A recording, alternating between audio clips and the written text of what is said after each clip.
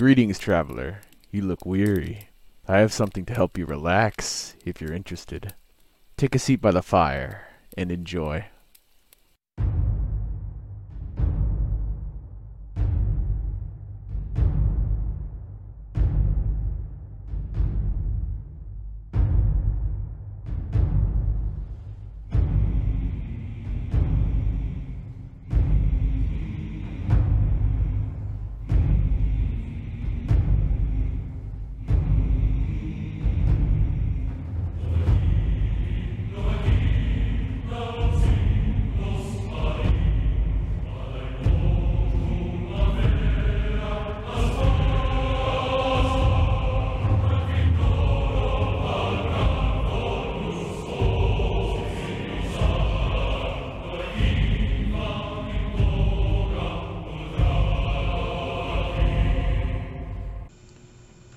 Report of the Imperial Commission on the disaster at Ionith.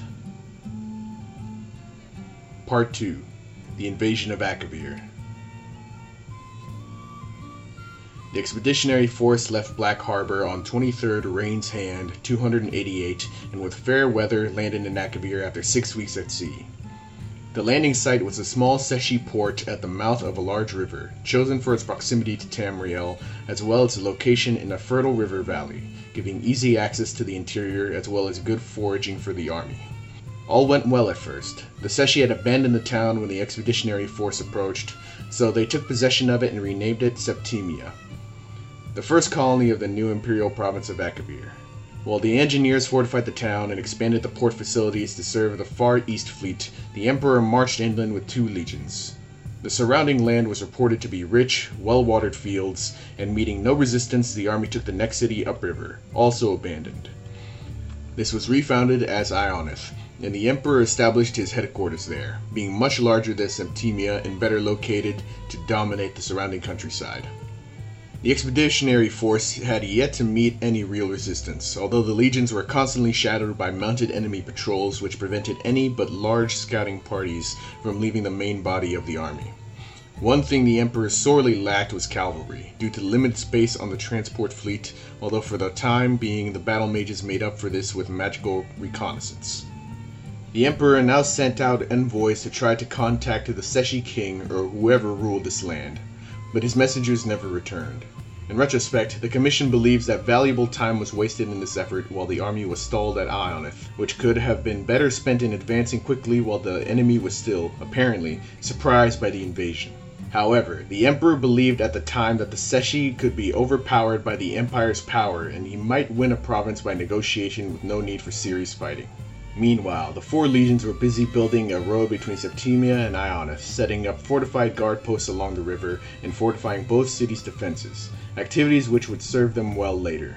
Due to their lack of cavalry, scouting was limited and communication between the 2 cities constantly threatened by enemy raiders with which the legions were still unable to come to grips. The original plan had been to bring the 2 reinforcing legions across as soon as the initial landing had secured a port, but the fateful decision was now taken to delay their arrival and instead begin using the fleet to transport colonists. The Emperor and the Council agreed that, due to the complete abandonment of the conquered area by its native population, colonists were needed to work the field so that the expeditionary force would not have to rely entirely on the fleet for supplies. In addition, unrest had broken out in Inesli, athwart the supply route to AvgUSGamer, and the Council believed the 9th and 17th Legions would be better used in repacifying those territories and securing the expeditionary force's supply lines. The civilian colonists and their supplies began arriving at Septimia in mid-Hearthfire, and they took over the preparation of the fields, which had been started by the legionnaires, for a spring crop.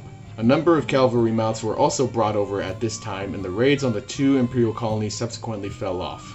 Seshi emissaries also finally arrived in Ionith, purportedly to begin peace negotiations, and the expeditionary force settled in for what was expected to be a quiet winter. At this time, the Council urged the Emperor to return to Tamriel with the fleet, to deal with many pressing matters of the Empire while the army was in winter quarters, but the Emperor decided that it would be best to remain in AvgUSGamer. This turned out to be fortunate, because a large portion of the fleet, including the Emperor's flagship, was destroyed by an early winter storm during the homeward voyage. The winter storm season of 288 to 289 was unusually prolonged and exceptionally severe, and prevented the fleet from returning to Akavir as planned with additional supplies. This was reported to the Emperor via Battle Mage, and it was agreed that the expeditionary force could survive on what supplies it had on hand until the spring. Many thanks for taking the time to listening to my story. I would like to reiterate what Ansel said in his last Story of Skyrim's video. I do not know how this arrangement will continue, but we'll figure something out eventually. In any case, please leave a like and or comment if you'd like. Might as well listen if you don't want to read. And remember, not to be a snitch, eh?